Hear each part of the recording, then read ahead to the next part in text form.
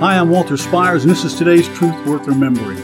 This week we're discussing prevailing prayer and all the biblical elements we learn as we study Scripture about what that means and what it looks like.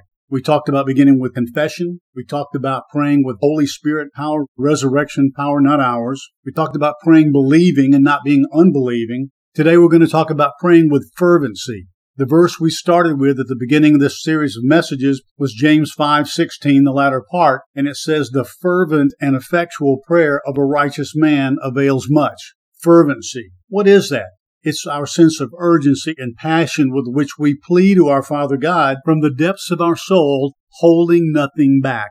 There are numerous examples I could share, like Jacob wrestling with the angel, which was really Jesus, the Syrophoenician woman pleading with Jesus to drive the demon out of her young daughter. But the best is this, and it's only found in the Gospel of Luke in chapter 22, verse 44. And it reads this way, "And being in agony, Jesus was praying fervently, very fervently, and his sweat became as drops of blood falling to the ground." I'm going to share it with you because I think it gives the best example of fervency and pleading in prayer that we have in all of Scripture. The best way to interpret that is Jesus' sweat was drops of blood. There's a physical condition called hematidrosis, which means that someone is in such anguish, such internal pressure, that the fine capillaries burst and blood becomes commingled with sweat and comes out your pores. That is praying with great fervency.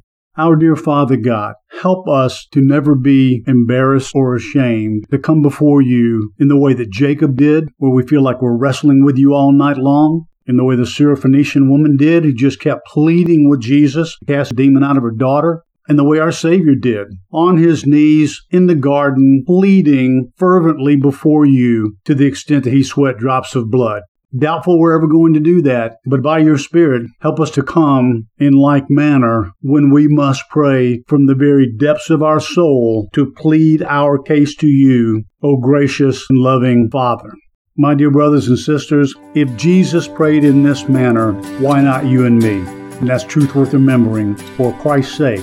Amen. To learn more about how you can become a Christian or grow in your walk with the Lord and receive freely of all the biblically based content we have created or donate to help keep this ministry going strong, go to onlyjesus.life. That's onlyjesus.life.